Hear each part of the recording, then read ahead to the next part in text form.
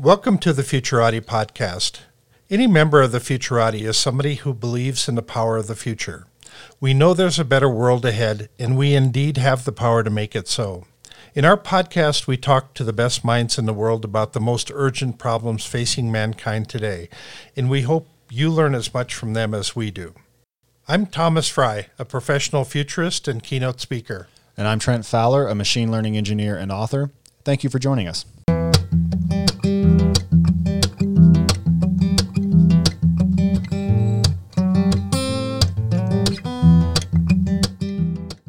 Good evening, everyone, and thank you for listening to the Futurati podcast. Tonight, we're joined by Scott Young. Scott is a blogger, teacher, and the author of Ultra Learning.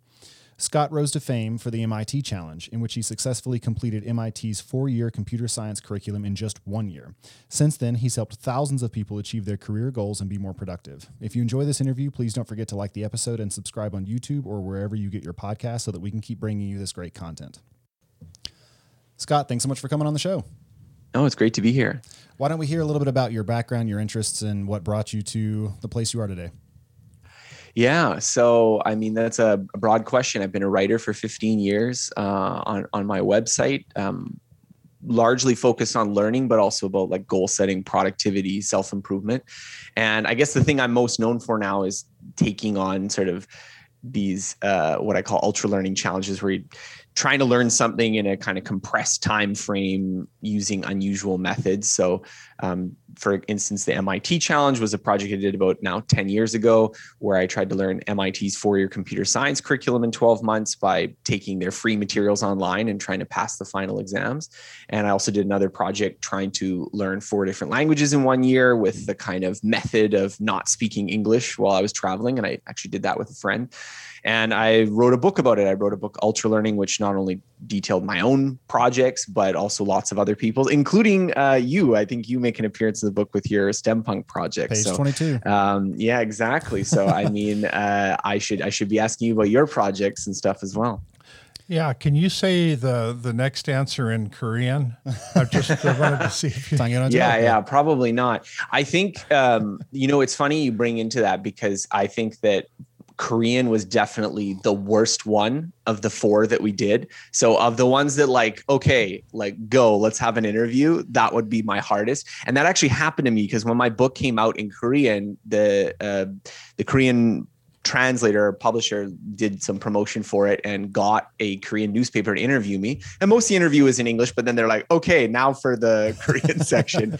And I was like, oh man, this is like, again, 7 years ago, haven't done as much practice as I should since. And being the 4th stop in 4, it was definitely like, that one was like, all right, if I was basing the evaluation of the trip on that leg, I would say it was not nearly as successful. But Spanish, first one up, was pretty good. Yeah, Scott and I both have some grounding in Korean. I lived in Korea for 2 years, so theoretically, oh nice, wow. Theoretically, we could do this interview. Yeah, in Korean, but I would want to limit it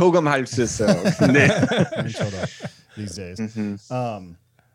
Yeah, so that surprises me that Korean was harder than Mandarin. Was it just because that was the end of the project? No, I don't think that there's any like intrinsic difficulty. It's just that it was literally that Korean was after Mandarin, and the difference too is that I don't know how much we want to get into this, but I did this with a friend. And so we all had like our picks of which countries, so I was really interested in going to China and my friend was really interested in going to Korea. I initially wanted to go to Japan and learn Japanese. And so I think that influenced our motivation as well, because when I hit China, I was like really hit the ground running. I'd already done tons of flashcards. I'm learning the characters. I was like intense about it. And then by the time, after 3 months of doing that really intensely, to just kickstart it up again in Korean, I did do the studying. I did do that, but it just was not the full, full-throated effort at that point. And my friend, on the other hand, that was like the country that he really studied hard in because he cared about it. And I think also just, it's funny to think about, because when I describe the sort of process of like, okay, you land there and then all of a sudden we're like taking videos of each other only speaking in that language, it just sounds like it would be impossible to sustain for more than 2 weeks. So the fact that we got through 9 months in 3 countries before it was kind of like, okay, this last one's a grind, I think, itself was a little bit of a revelation for us that, talking to people there, they can't imagine doing, okay, I can't imagine going in and only speaking this language for, a couple of weeks. Yeah, that was basically the approach that I took. I was teaching English, so I had to speak English while I was there. Yeah. But I mean, any chance that I got to speak Korean, I did. And I was in a little small town where most people, their English was not very good or basically non-existent. So I just had no choice from the beginning to order things in Korean and talk to people in Korean, ask questions in Korean. And that really helped a lot. Yeah. And I mean, I shouldn't be too hard on myself. Like if anyone wants to see, we have videos where we have 15-minute, 20-minute conversations with people after. I just think it wasn't, Korean is a difficult language, I think, compared to European languages. Oh, yeah. And I just the Mandarin, I was really I was, swinging for the fences on that one. And then Korea, it's okay, I'm in a little dorm room. We've got bed bugs. It's kind of all right, oh, no. this trip is almost getting to close. Just gotta keep at it. But I mean, I think that's also one of the things too, is that I like to take on these challenges almost as the perspective I want to take on it is not oh, look at me, I'm all great, but just sort of well, what could you do if you just tried to do this? And so I think there's definitely flaws and failures and, ways that things didn't meet the ideal in any of my projects. But I think that, what people appreciate about them and what I like to do is just kind of, well, what if you tried this and tried to document it and see what happens? Because I think when we were starting the project, I really didn't want to go on record making any kind of claim about what level of proficiency we'd get. So I was definitely not doing what Benny Lewis was doing. It was I'm going to be fluent in 3 months. Right. And then, the nitpickers in there are kind of is this really fluent ? After it. Whereas for me, it was well, I have no idea. I haven't done this before. Maybe it'll work. Maybe it'll completely fail. So how much has this idea of adding technology to what you're doing entered into your thinking? I mean, learning something, if you have this little AI bot that's sitting on your shoulder that looks like a parrot that's talking back and forth to you, and you can have these conversations with it in 4 different languages, I guess, or 5. 5 French too, right? You speak French. Yeah, so this idea of somehow speeding up the learning through technology rather than just banging your head against the wall, getting it in there. So I have mixed thoughts on technology and learning, because I think that on the one hand, it's clear if you look at the projects I did that technology played a huge role. The MIT challenge would straight up not have been possible if MIT decided, okay, we're not going to upload all of our courseware for free. That was the entire conceit of the project, was that they were already doing this. So if you rewind the clock back to the 1980s, I couldn't have done it. You have things like maybe the great courses, which is, some professor having a badly audio recorded, rambling lecture, but there's no assignments, there's no tests, there's no evaluative criteria. How can you even attempt to benchmark off of an actual degree? Whereas for me, the MIT challenge was just this is new. I don't know if anyone's ever tried this before. And similarly with the language learning project, I mean, there were lots of tools. I can talk about flashcards in Mandarin. That played a huge role especially for acquiring the knowledge of the characters, which is a really flashcard amenable task. And even in, lots of the other things, there was technology in terms of, getting to the country. Having Google Translate on your phone has incalculable value, because if you have to look through a dictionary, it's just not at fluent speed. Right. You can't talk to people. So this whole idea of okay, well, I'm going to just start speaking from when we get off the plane. Either you have to have a much higher initial level of ability, which I don't recommend going in with 0, but we were closer to 0 than we could have been with that. And also, it's just way harder if you're okay, I can't use any English, but I can't use any tool for explaining myself. And I've got 15 words and I have to be I need cold medicine because I'm sick right now. How do you deal with that? Right. Whereas if you type in cold medicine in your phone, you can say it to the person and get some progress. So on the one hand, it's obvious that technology plays a big role. On the other hand, I'm less technologically optimistic than perhaps some people in the educational space. And so it's kind of funny you mentioned that, because I'm working on some research right now, but it basically centers around how it's my opinion that we've kind of underestimated the transfer problem in a lot of tasks. And so there's a real tendency to like, let's substitute the actual work of learning this with some game, which is popular and fun. And maybe you get more people to engage with it. But I worry that if you're not actually getting people to perform the cognitive skill that is required in the real situation, it's just a waste of time. Like it doesn't actually help very much. And so, I'm really critical of Duolingo in my book. And I mean, I haven't used their app in a number of years, so maybe it's gotten a lot better and I've got egg on my face after I say this. But I remember after the trip, because it had kind of gotten popular after we did the trip, and I was going to Italy for a little stay, and I was like, oh, I should try Italian Duolingo. Let's try it out. And like one of the tasks was this, it had like a word box where you put the words in Italian and there was an English sentence and you had to drag them to form the sentence.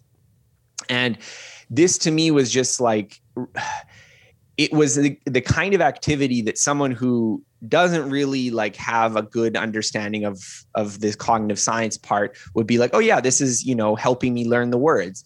But when you think about what you actually have to do with your head, with your mind in order to perform this task, it is nothing like what you actually have to do when you're speaking a language. First of all, you're using all these cues that are not available in the real situation. So for instance, the first word is always capitalized. So you get that one for free, right? You always get to put that one there because it's the one that's capitalized. And then the second, it's, you're dealing with like 5 or 6 words in English and 5 or 6 words in the other language. So being able to recognize that this word means this noun in the sentence is a much, much easier task than here's the English word I want to recall.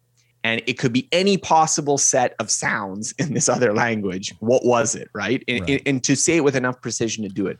So I think that Duolingo is an example of this because I feel like it's just, I don't really mean to pick on Duolingo specifically, but I think it's just a more general trend in education at large, and we can dig into this, to really emphasize the learning problem of like, how do we get you to perform on some criterion task, and not to deal with the transfer or validity problem of, does that criterion task matter at all for the thing that you're actually doing? And often I think the answer is no, it's not actually what you need to do. And so there is this kind of trend, I think, with education and stuff to just like, to make tools, to make games, to make apps, to try to make things more enticing, more fun. And I think these can be done well, but I think there's also a peril that, we're just inventing things that like look like this is what you need to do to learn a language, and it's not really what you need to do. And maybe that's fine for the people who are never actually going to speak a language, like that, this is just something to play with on their phone. But I think it helps to at least be honest about that, so if that's what we're doing. It's always occurred to me that people that make the language software, their whole marketplace is built on good intentions. The success rates are really tiny in most of the language software. So I've been thinking a lot about this idea of having a conversational interface, being able to talk back and forth to a bot, and the bot then picks up on what things you're conversant in, what things you've learned, what skills you currently have, where you're deficient, and what it'll take to bring you up to speed. If we can get to that point, and it's a big if. I mean, we've got lots of details to work through, but if we can do that, then that theoretically should be a much more efficient way of learning things, because it will know exactly what you should be focused on, so there's not so much redundancy on things you've already learned. Well, I agree in principle. I mean, I think that it's was it Paul Bloom? I'm trying to remember the first name, but Bloom's study about the 2 sigma problem in education, which is just basically that like it's very hard to find educational interventions that don't just do as well as one-on-one tutoring. And the problem with one-on-one tutoring is it's too expensive, right? Like that's why we have classrooms with 30 kids and one teacher, because one-on-one is too expensive. And so if you could make automated tutors, like there's just enormous potential there, because then you have, poor villagers in some developing country able to access, someone who has created a system that allows them to get guided instruction at the elite college level in the United States. And I think that has huge opportunity. I think that, my feeling is that I've seen some of the stuff with is it GPT or GTP? GPT. GTP is another thing. Is guanosine triphosphate. But the stuff that they're doing right now, I think, is very interesting, but I don't know whether we're there yet with the technology to do that. I have seen, I was reading a book that was talking about transfer, and this is from, this is way before deep learning and all that kind of stuff, but it was from Anderson and Singley, the transfer of cognitive skill. And this was this idea they were trying to investigate learning, but they're doing it through the context of a computer tutor of doing a computer task. In this case, it was using an editor, word editor. This is pre-GUI, so this is they were kind of hard to use back then. And so they were seeing mistakes people were making and then kind of creating this complicated kind of expert system, if then tree to figure out, okay, you're making this kind of mistake. Therefore, I'm going to give you this example or give you this instruction or don't do this or watch out for this. And so I think the idea of having this kind of replacing the teacher or tutor with computer software is definitely interesting, and it's been around for a while. But again, I do want to say this. I think that there are certain domains of learning which are really amenable to this kind of highly standardized thing, like mathematics, maybe computer programming, where there's very much a right answer and there's a limited number of operations you can move. So the mistakes are bounded. Whereas, I think for learning a language right now, I think it is still hard because this is one of the things that I also found difficult about Duolingo is that on the situations where you get to where you type in the answer, it's very unforgiving. So it kind of goes to the opposite direction, that if you didn't say the sentence exactly the way that they wanted you to say it, then it's wrong. Even though real languages don't work that way. There's usually synonyms. There's usually you could have said it with, the word order didn't have to be exactly that way to be correct. And so, they're kind of stuck between a rock and a hard place. Either they make the assessment way too easy and then you're not really testing yourself, or they make it kind of artificially hard and then you create their own problems. And so I don't know. I think it just depends on how much you think the learning that we need to do fits more into the kind of mathematics paradigm that's, really amenable to this kind of clear bounded types of error modes. And you can think about it versus, something like tennis, which it totally doesn't fit that model at all. Right. Right. So I suspect that building a tutor for something like philosophy and open-ended reasoning would be an AI complete problem. You might just have to build something that's approximately equivalent to a human being in order to tackle that at all. But I do think that you could roll it out in stages. You're right that certain domains are just more amenable to this approach than others. And I'm sure it's no coincidence that math and computer science were the places where we first saw these efforts rolling out, automated textbooks where you could actually run code in the browser, that sort of thing. Mm-hmm. But it seems like there are places where you could pluck some of the lower hanging fruit. So, you could, for example, monitor attention in an automated fashion and just notice when people are not paying attention any longer. Or you might be able to pinpoint the specific problem that they're making. So maybe the algorithm is not able to actually coach them through the process of solving this problem correctly, but it can say, it looks like they're screwing up at this place right here. They don't have an accurate model of how this process works. Well, so, I'm going to shift the topic a little bit because I think automated tutors are interesting, but I think there's actually a lot of interesting opportunity for technology that isn't quite like that. So I really like the possibility of tools like live streaming as a way of kind of getting scale at this sort of apprenticeship model, because although it is the case that it's often helpful to have the feedback from the tutor, this is what you're doing wrong. Just being able to watch someone do what they're doing, right? Especially if it comes with some kind of explanation for it, especially if it's a highly mental task, you're not just building something with your hands, but you're performing some cognitive work and then you get the answer.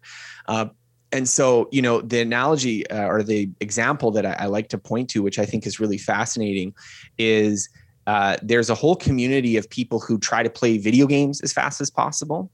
And the interesting thing about this is just, if you look at the progress of how they've been doing it, many games that were, the best example is Tetris, which was a super popular game in like the 80s or 90s. And, everyone was playing Tetris back then. And now far, far fewer people are playing it, but they're much, much better at it. Like if you watch any videos of these people, they break the game where, they get to too high a level. So now you can't even see any of the pieces. The screen's all glitchy and they keep playing through it and stuff. But the thing to me that's interesting is, because I don't have a particular interest in Tetris, the thing that interests me about that is that this is sort of a domain of human innovation, and what is pushing it? What is pushing the progress forward, even though you have a much smaller group of people working on it? Again, no financial incentives or anything like that. And it seems to me to be that, first of all, you have live streaming, or just sort of the rule that in order to count as having accomplished something, you have to have a video record of having done it. And so that in and of itself allows anyone to reverse engineer. So as soon as someone figures out something, they can see how you did it. And then, so it's sort of like the patent system on steroids. Right. And then also there's these communities of online forums, so you can get super niche interests that allow this kind of discussion, so that, innovations can spread throughout the network quite quickly. Whereas before, if you wanted to get good at Tetris, well, I don't know, maybe your buddy, he's pretty good at Tetris, he can tell you some tricks. But I mean, it's just that local network graph can't transcend that. So I think there's a lot of opportunities for technology that they don't even involve AI, but just involve using the kind of ways that we learn in a more organic, analog way, but leverage the scale effects of the internet, and leverage the scale effects of, being able to take one thing that previously you could stand 10 people around some guy doing it, and that would be all the people who could see it, to, now you could have 10 million people watching that person, or you could have, pages of dissection of exactly how they did it, I've actually been thinking in terms of assessment bots. And if you have a conversational interface with something, then you talk back and forth. And so it's assessing what you're knowledgeable on and what you're not. And it also assesses what your interests are, what things capture your imagination and what things you couldn't care less about. And being able to then, this idea of being able to quantify what a skill is, I think is so interesting. Because it's not straightforward at all. And so what skills are you going to need in the future? Where are you lacking?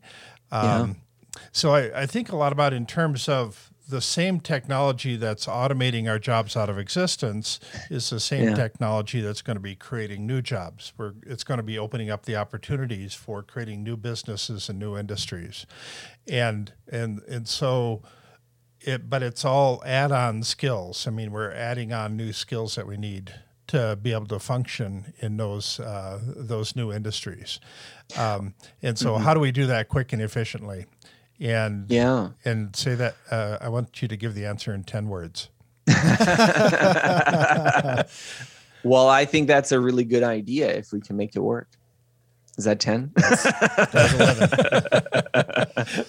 Well, and it seems to me like there might be some major ground to be traversed here by marrying these two approaches. So you mentioned live streaming, right? And so I'm thinking about that, and then as Thomas is talking, I'm thinking about ways you might apply what he's discussing to that process as well. So I mean, if you had somebody live streaming themselves solving some sort of cognitive task as they're coding and they're sort of narrating their process.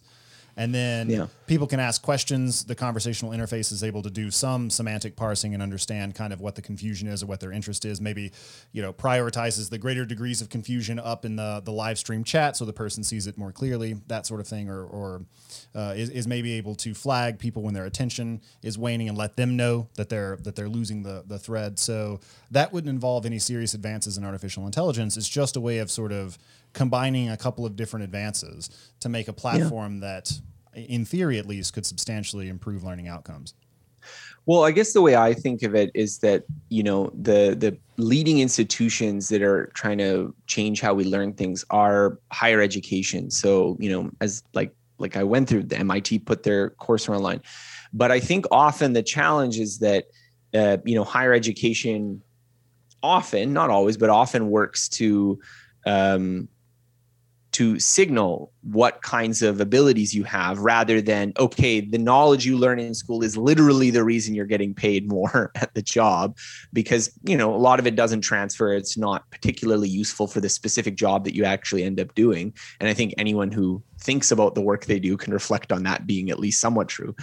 And so to me, I think that the way we actually become skilled at our jobs and develop the kinds of competencies you're talking about, especially in like a really, you know, high skilled society where, you know, what you do is not just something you can just pull a guy off the street and pay him $16 an hour, throw on some overalls, and There you go. I can show you in 10 minutes.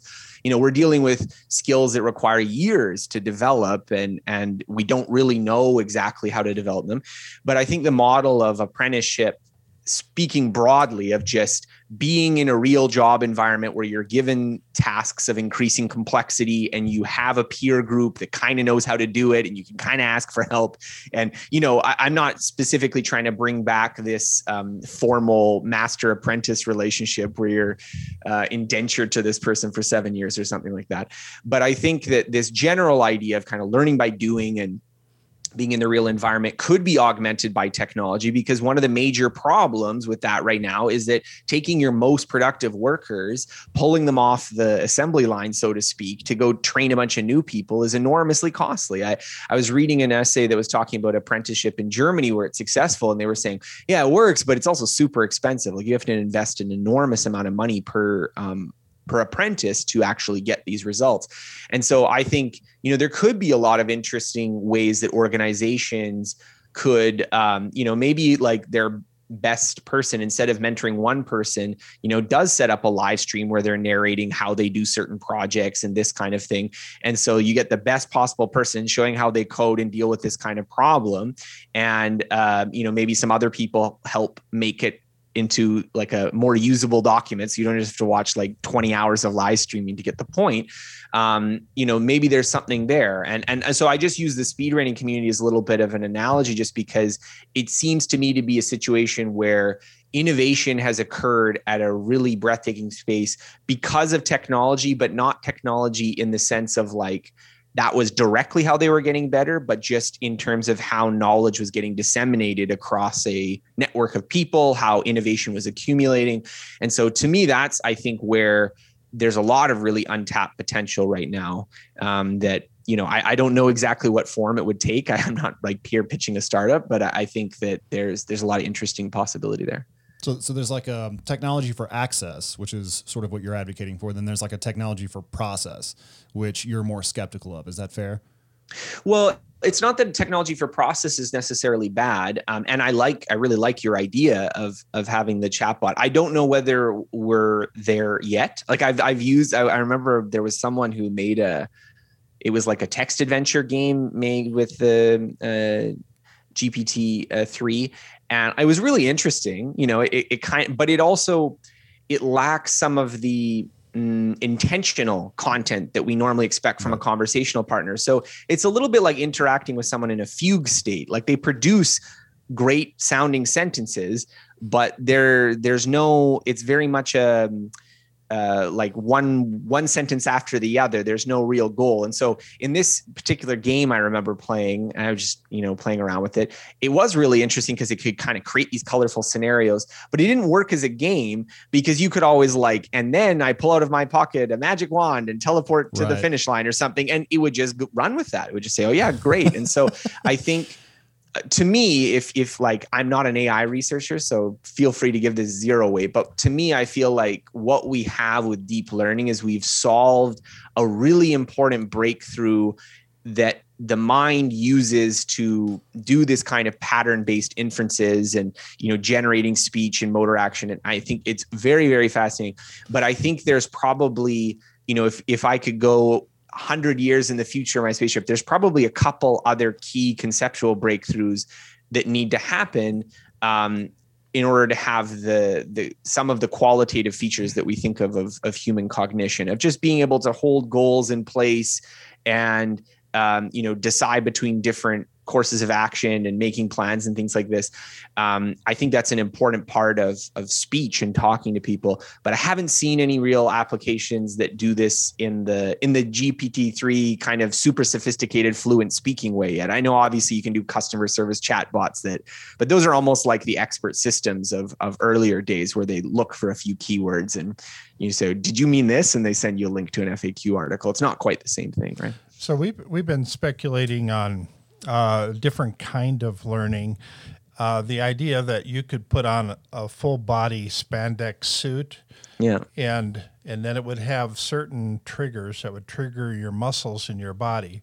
So you could be programmed to be like an Olympic gymnast, and it would, as you start doing your flips and everything, naturally you'd have to do it a few times and crash and burn a few times before your muscles would get up to speed.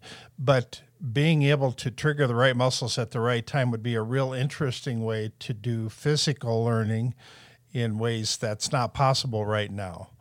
And so, that could translate into lots of other physical activities as well. So anyway, this is something kind of on the cutting edge of reality. Well, I mean, I think it's really interesting. I think it's kind of also the problem of robotics. Like, how do you get robots to move in human-like ways? I think part of the difficulty is that we're like, especially in the realm of physical action, but I think you could also make the argument even more cognitive skills are similar. There's a lot of spanning in terms of you're not just making a decision, like some motor plan, like I'm going to do this action and then just executing it from your imagination. It's this kind of constant, there's a little bit too much tension here. I need to balance, do this and this and this. And so I think it's that calibration of those feedback that what is actually being learned in a physical skill. And so if, let's say I, get who's that great American gymnast, Bynes, I think is her last name. But if I got a suit or with her that like mapped all of her muscle coordination, Simone Biles. Sorry. Yeah. Okay. But if I got like a suit on her that just like recorded every single little muscle fiber twitch and like recorded her doing some, triple somersault thing. And then I put the suit on myself, and assuming I'm in good enough shape that I'm not going to rip all the bones in my body. I think it wouldn't work just because all of those muscular movements are also calibrated for her exact size and weight and distribution and these kinds of things. And so I think and even just the terrain and stuff that you're on, like if you're on a certain terrain and it gives a little bit more, your body instantly adjusts. And so I think this kind of, to me, I think what would be really interesting is how you can facilitate learning a skill, a physical skill, more efficiently, perhaps by recognizing what kind of feedback settings the body has wrong. And I think that's an area where we're not really that far. I know that there are situations where like coaches and stuff will videotape someone and make but it's a kind of a crude measure, right? It would be something far more interesting to look at, like, okay, if you're moving in a certain way, actually you do this action with this muscle just a little bit too. So you need to like have something that will recalibrate you so that you'll do it in a different way. So I think there is potential for this, but we're obviously dealing with like a pretty speculative territory when it comes to how technology might affect future motor learning. Right. And I wonder if it might not be expandable into cognitive skills as well. It's interesting that you brought that up. So I've often wished that there were some way to stimulate patterns in my brain that map onto patterns in someone else's brain. So I have a friend who's a mathematician, and I've been thinking about this for a while because he sort of tutored me in math for a bit. And I wondered if it might not be possible to hook us both up with, transcranial magnetic stimulation electrodes, right? Yeah. And then looking at the parietal lobe or whatever is flashing in his brain as he's solving some sort of problem, like, might you be able to do the same thing in me and achieve some sort of measurable speed up? And I think the big problem there is just math may not be represented the same way in his brain as it is in mine. And maybe just lighting my brain up is not really the right way to do it, but it's an interesting angle, I think. I mean, again, I think like while we're speculating on things, that sounds really cool. But I think, again, and now we're treading into more areas where I have no expertise in, but if you look at, let's say, the blood vessels and the capillaries in your body, even identical twins don't have them in exactly the same place, right? They're not generated via some, like there's somewhere in your genome that says, okay, this capillary and like my left index finger is going to branch at exactly this cell. It's rather that there's some kind of generative algorithm that has a little bit of noise that gets the job done. It knows that it has to link everything together. And, I'm not going to go into embryology, but I think that that's probably true of the nervous system, right? Like we're born with way more neurons than we have in our adult life. And there's this massive culling of neurons, and it's based probably on sensory feedback that like, these are unhelpful patterns. So the brain is probably not created via some extremely rigorous, put this neuron here and it does X. It's rather kind of like make a lot of neurons that are wired in roughly this fashion, and then just use the normal mechanisms of feedback and apoptosis to just weed out all the neurons that don't do what we want it to do. And so I think about that. Like, I think that, if you were to map, let's say, someone's skill onto your brain, onto someone else's brain, perhaps there's enough kind of isomorphism there that you could get some kind of mapping. And I mean, I know that they've done some work where they've used people's visual cortexes, and they've kind of read off some of the magnetic readings of people's visual cortexes and use that to see what they're looking at in like a really low res picture version. But even that seems to be like you're doing some kind of training for that person. I don't know whether you can apply the exact same algorithm to every single person, but the visual cortex is organized topographically, roughly. So, maybe there's enough similarity there that like, if you put it on your brain, onto my brain, I could see what you're seeing or something. Maybe that's possible. I don't know. But in terms of like a motor skill, or especially when we're talking about learning of quite specific things, my feeling is that they probably are quite specific patterns of activation in the brain. Like they just can't be super, okay, there's just a little patch here that lights up when you do algebra, because there's not enough patches, right? Unless, you know what I mean? I think there's probably a situation where you have an assemblage of, thousands or maybe even hundreds of thousands of neurons that are all, in activation at the same time. And that just happens to be the key that unlocks a very particular kind of movement or thought. But it may not be the same neurons at all in someone else. And so even if you were to get the transmagnetic stimulator on both sides, maybe it's, you're thinking of oranges and this person's going to be thinking of, bicycles or something like that. I don't know. So no, that's a fair point. One of the things I wanted to talk about was introspection. So you said that, in the future, maybe the immediate future, you see possibilities around live streaming and people sort of narrating their process as they go through solving some sort of cognitive task. Mm-hmm. And that's highly non-trivial. So one of the things I'm always talking about is that introspection is a skill which most people suck at, and that it matters a lot. And one of the, if I may say it this way, innovations in my project, the STEMpunk project, was I spent a lot of time thinking about when I had screwed up something, and I started making these little flow charts and trying to track down the cognitive errors, and I would sort of try to go through the process of making the correct cognitive maneuver. I would try to do it like reps in the gym or something. And I didn't take that super far, but as far as I've been able to tell, nobody's really tread that path or thought very much about that. And so it seems like you would be looking for people who are really, really good at introspecting their thought processes and figuring out exactly the moves they're making, because a lot of that it takes a lot of work to see when your brain is, when it's missing a detail or when it's shying away from a conclusion. It takes a lot of time to notice those little movements, cognitive movements. And so I just wonder if you've given any thought to that, if you think it's improvable. Well, somehow. First of all, I'll say that, I haven't actually tested this idea. As I said, I don't have like a startup to pitch for like, this is what we're doing. We're doing this new kind of, everyone's hooking up your live streaming to your big company and everyone's going to learn better. So I don't know. There's probably lots of problems with it. I'm sure someone's tried it before and they can tell you, these are the reasons why it doesn't work that I haven't thought of. But I don't think what you're talking about necessarily applies. I don't think that it's the case that you need someone that has a superhuman introspective ability in order to be able to like narrate their cognitive processes, because in my mind, it's kind of the same thing as apprenticeship, right? Like it's, the person does it, right? And then, okay, well, why did you do that? I don't know. I did it for this reason. And I don't think that when apprentices do things, they often know why they are doing things exactly the way they're doing. And no, that's how you do it. You do this first and then you do that. And so I don't think you need to have a really good kind of theory of why you're doing what you're doing in order to be a good kind of exemplar or model for someone else doing a certain behavior. You just have to do it. They have to watch you, and they have to try. Obviously, you don't just learn it instantly just by watching someone either. But I don't think it's the case that I need to know why I'm doing every single thing that I'm doing.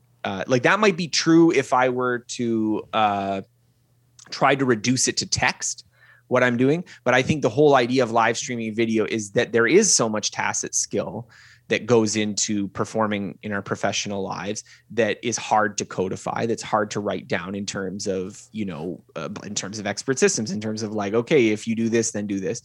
So if you just watch someone doing it, doing some kind of typical tasks or doing some sorts of things, then you'd be able to do it. And I think that there's probably a little bit of explaining required for a cognitive task in the sense that, if you did something that it wasn't obvious why you did it, maybe you could say, well, I'm thinking I'm going to have this problem, so I'm going to have to do this right now. So there's maybe a little bit more narration than it would be if it was, purely physical.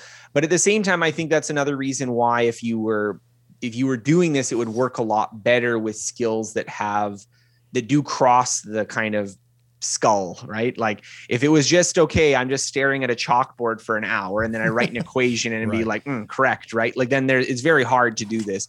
But if you were dealing with someone programming and you have a thing of, you see all the things they're typing, you see what they typed and what they're doing, this kind of stuff. And I think it's possible that you could, if you had this kind of recording, and especially I think the thing that makes the speedrunning community work so well is that there is a kind of competitive atmosphere of trying to reach certain kind of criteria and this kind of thing. So I don't know whether that's the thing that would prevent it from translating, because maybe you work on some work task and no one's ever trying to do that exact thing ever again. And so it's, it's not that helpful to watch the video, and maybe the more abstract principles of why you are doing that particular task aren't apparent. But I think that just that ability to watch someone doing what they're doing and get feedback and the ability to scale that is a potential use of technology. I mean, the apprenticeship and this idea of learning through watching someone do something through an example, I think this is how we've learned, way before the education system. This is all of human history. So I think we're kind of designed in a certain way to learn that way. And so I don't know. I think introspective ability, though, to your point, is something that a lot of people take for granted, that if you're doing something, you should know the reasons for why you're doing it. Maybe that's just a communicative norm that like we expect people to be accountable for their own actions. And so we just have this sort of assumption that everyone knows why they're doing what they're doing, because to not assume that would be to just invite people being like, I don't know, when they did something that was obviously a transgression, and then it would prevent us from punishing them and this kind of thing. So maybe there's just a little bit of a white lie there in how we deal with things. But obviously, in terms of how the brain actually works, we have no idea what's going on most of the time in most ways. And most things just arrive to us as a fully finished answer of do this. This is the right thing to do, with not really that many intervening layers of cognition where there was a lot of calculating and figuring out. Calculating and figuring out is the exception, not the rule. Like usually you do something because it just occurs to you to do that. And you have no idea how you arrived at it, as opposed to some long drawn out process of reasoning through various alternatives. So when you look at the path of progress, apparently Shakespeare was the first person that actually wrote about characters talking to themselves. Mm-hmm. And so that people always did that, but they didn't ever talk about it. And so that was the first time that they ever anybody ever created characters that talk to themselves. So that's the first form of introspection. And this idea of learning a skill, whether you're a machine, making things on a big machine or whatever device you're working with, learning those skills is a painful process. I mean, it's being an apprentice, learning how to bake bread or lay cement or whatever you're doing. That's such a slow and arduous process. Now, when we look at how things have progressed over the last few years, we're thinking in terms of downloading individual skills. I mean, so how would we reverse engineer? We put this little thing on the side of somebody's head that's an expert on this topic, and then it reverse engineers all of the stuff, and then you put it on somebody else's head, and then they suddenly know that skill. But if you take it to the next level, then it's the idea of downloading an entire person's brain, everything that's in your head, and being able to upload it into somebody else, which is probably a long ways away. And like then, brain to brain? Yeah.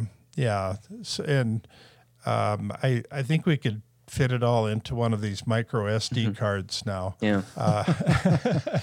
But being able to do that, then that's kind of the path of progress. I mean, that's the way that people are thinking in terms of doing things like this.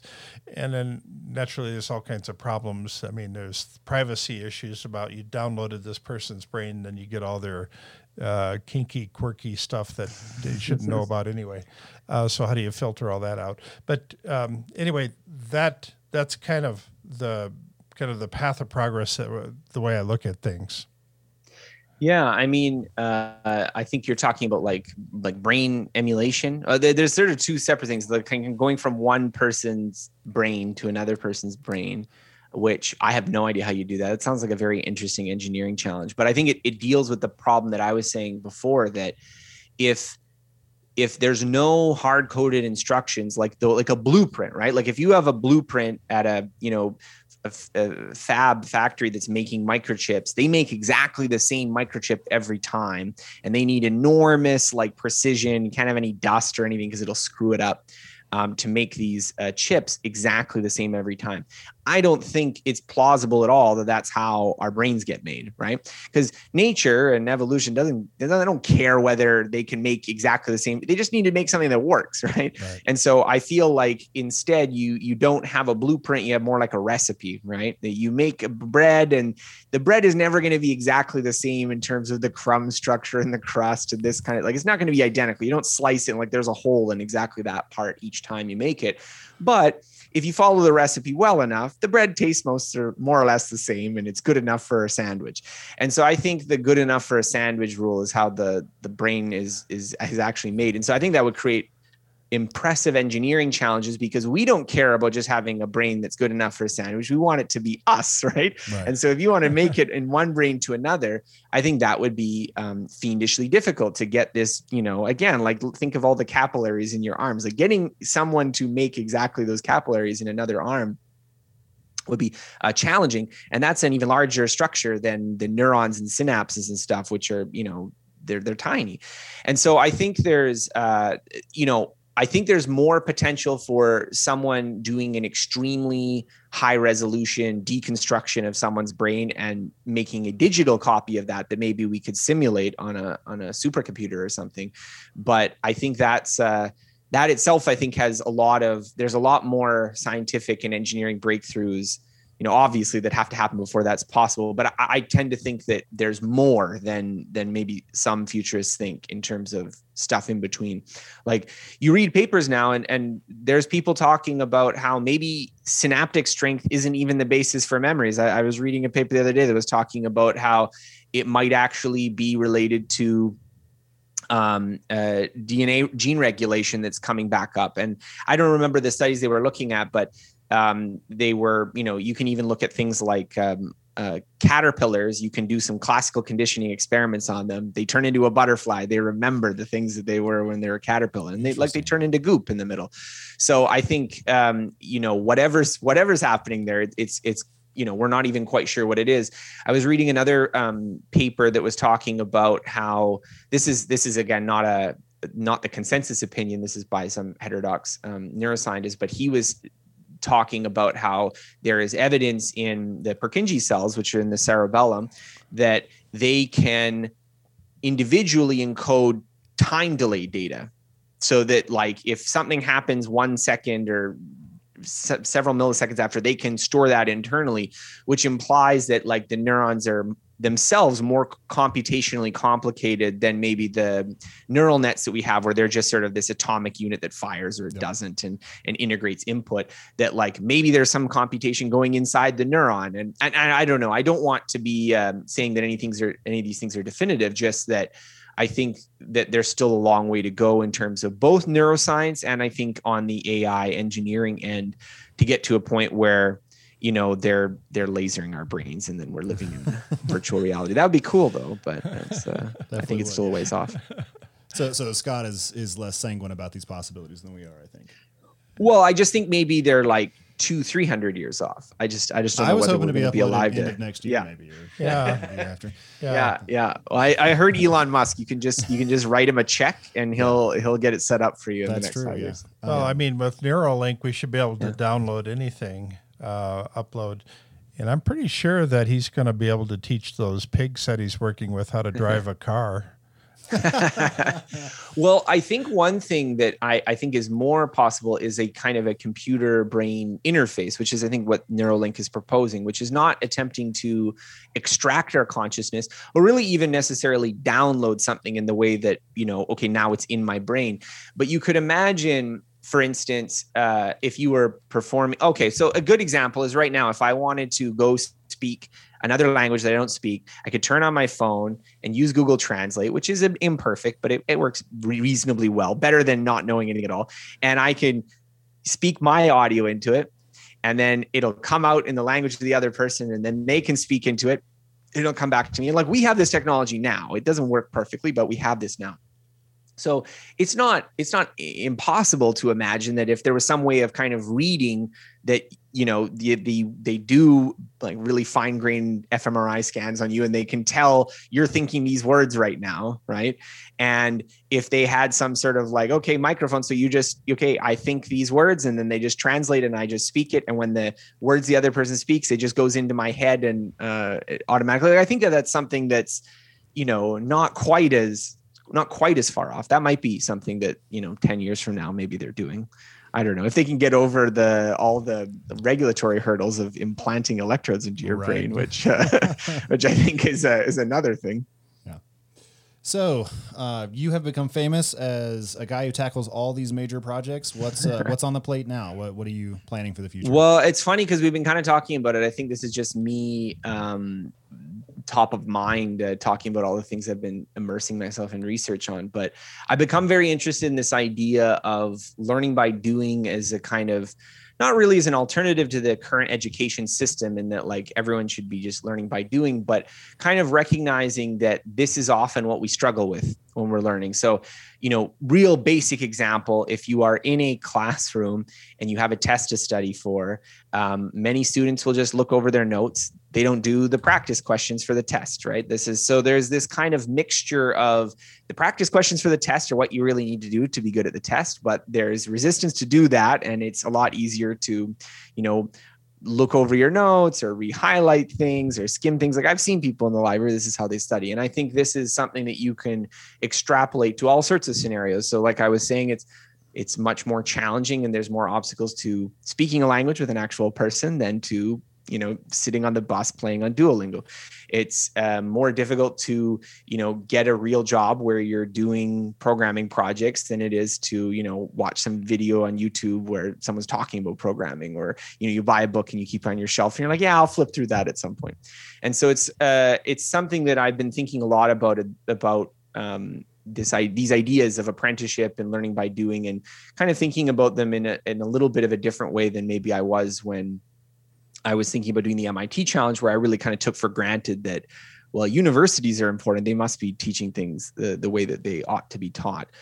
So That's sort of what I've been reading tons of books on that topic recently. So have you ever thought through the potential of creating a Scott Young AI teacher bot that will coach people to become super learners, to learn things really fast, and then you have your own branded AI bots, and you could sell like a million of them, and it would be all over the place. This sounds like a great way to make money. I don't know. Well, again, as I said, I still have some reservations that we're at that level yet with AI, but we're getting there close. So this isn't like the scanning the brain thing. This is something that I fully expect in 10 years that things like Siri and those kinds of things are much better than they are now. And they're already, pretty good. If you had told me when I was 15 that we have this thing Siri and you showed me how it worked, my mind would have been blown, right? So just the fact that we just take it for granted that it exists right now and with its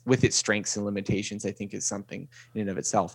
But I don't know. Personally, I think that's also an interesting question because I find I have conversations with people, and like I wrote this book, and to me, I don't really see myself as having a unique method. Like I'm the one who's cracked the code, so to speak. I rather just see it as like I'm a guy who's really interested in learning, and so I read a lot of those big textbooks that people don't want to read about cognitive science, and I'm like, oh, this is what they say. So I think I don't know. I think to me, the idea of wanting to learn more effectively is always going to be a little bit of a niche interest. If you think about you go to the bookshelves and look at what's on the front table, it's not really books about this, right? And so I think there is always going to be just a subset of people who are like really keen into understanding what the process is and trying to apply it to other skills. And so I think that, I hope that like a book like mine can give them some of that entryway into some of these ideas. And I don't know. I think for the average person, it's probably better to not try to like deal with some really complicated synthesis of like, this is the best way to make, flash or something, but like, okay, if you're going to be studying for a test, you should do the practice questions. Like that's just one sentence. That's what you should do. So I don't know how much of a chat bot I could help with. I think there is your idea of having the chat bot for particular subjects is more fruitful just because there's a lot more content there to impart. Whereas I think the, advice for how to learn better that I can easily write down in a book, I tried to put it in a book, but if you eliminate all the stories and just try to reduce it down to a cheat sheet, it wouldn't be super, super long. So I don't think it's necessarily that there's a really sophisticated general method for learning things better. Rather, there are a bunch of kind of useful tools and heuristics, and you have to know when they work and when they don't work. And I think more than anything, you have to have the will and interest to apply them. I think that second part is perhaps more important than the content of the ideas themselves. And that's a big part of the reason I try to do these stories and stuff to encourage people. So it's just going to be a lot of work then. People. Well, it is a lot of work. It is. People wanted to come listen to this podcast to find the easy way. I tricked you. Yeah, I tricked you. No, we want that pill.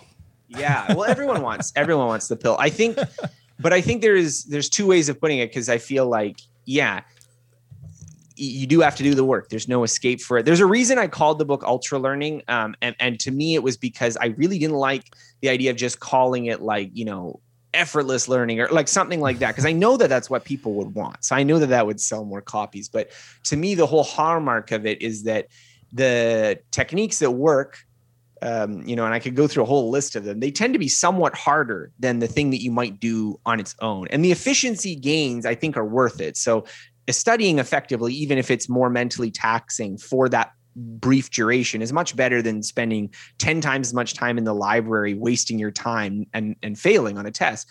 But I think that is a trade-off that you have to consider. So you're saying that your next book will not be the 4-hour college degree. Oh, that would be something. That would sell a lot of copies. Yeah. But I think that's an inherent trade-off in many pursuits, not even just learning, just the fact that I think you can you can talk about like effectiveness of your actions and strategy, right? And I think that if you speak about it in the vein of like, well, if you were going to try to accomplish goal X and you use an effective strategy and it takes half as much time, that's great, right? That's a savings. But I think the thing that takes half as much time is usually not like, oh, you sit on the couch and you just play on your phone and it's super fun and it doesn't require any effort, right? It's usually more along the lines of like, well, if you were serious about it, you could do it this way and get the result faster. And so I do think that there is that bit of a trade-off. And so I think that, I think my message is, for instance, if we're speaking about learning languages, I think that the average person, if they applied an effective approach, could learn a language. A lot of people don't think they could learn a language as an adult. They could learn a language, speak it conversationally, and they could probably do so in a shorter time frame or shorter number of total hours than they might naively think from their old high school Spanish classes that they remember sitting for many, many hours for. But on the reverse side, I also don't think it's effortless to do so. I don't think that there's some way of doing it that you just don't have to go through that difficulty of, okay, let's struggle through a conversation here. Right. Well, fantastic. Thanks so much for joining us today and imparting this wisdom. Thank you. Thank you for having me. Yeah, this is great. Thanks. All right, ladies and gentlemen, I hope you enjoyed this interview with Scott Young. Don't forget to leave us a like and subscribe on YouTube or wherever you get your podcasts, and we'll see you next time. This podcast is a part of the C-Suite Radio Network. For more top business podcasts, visit c-suiteradio.com.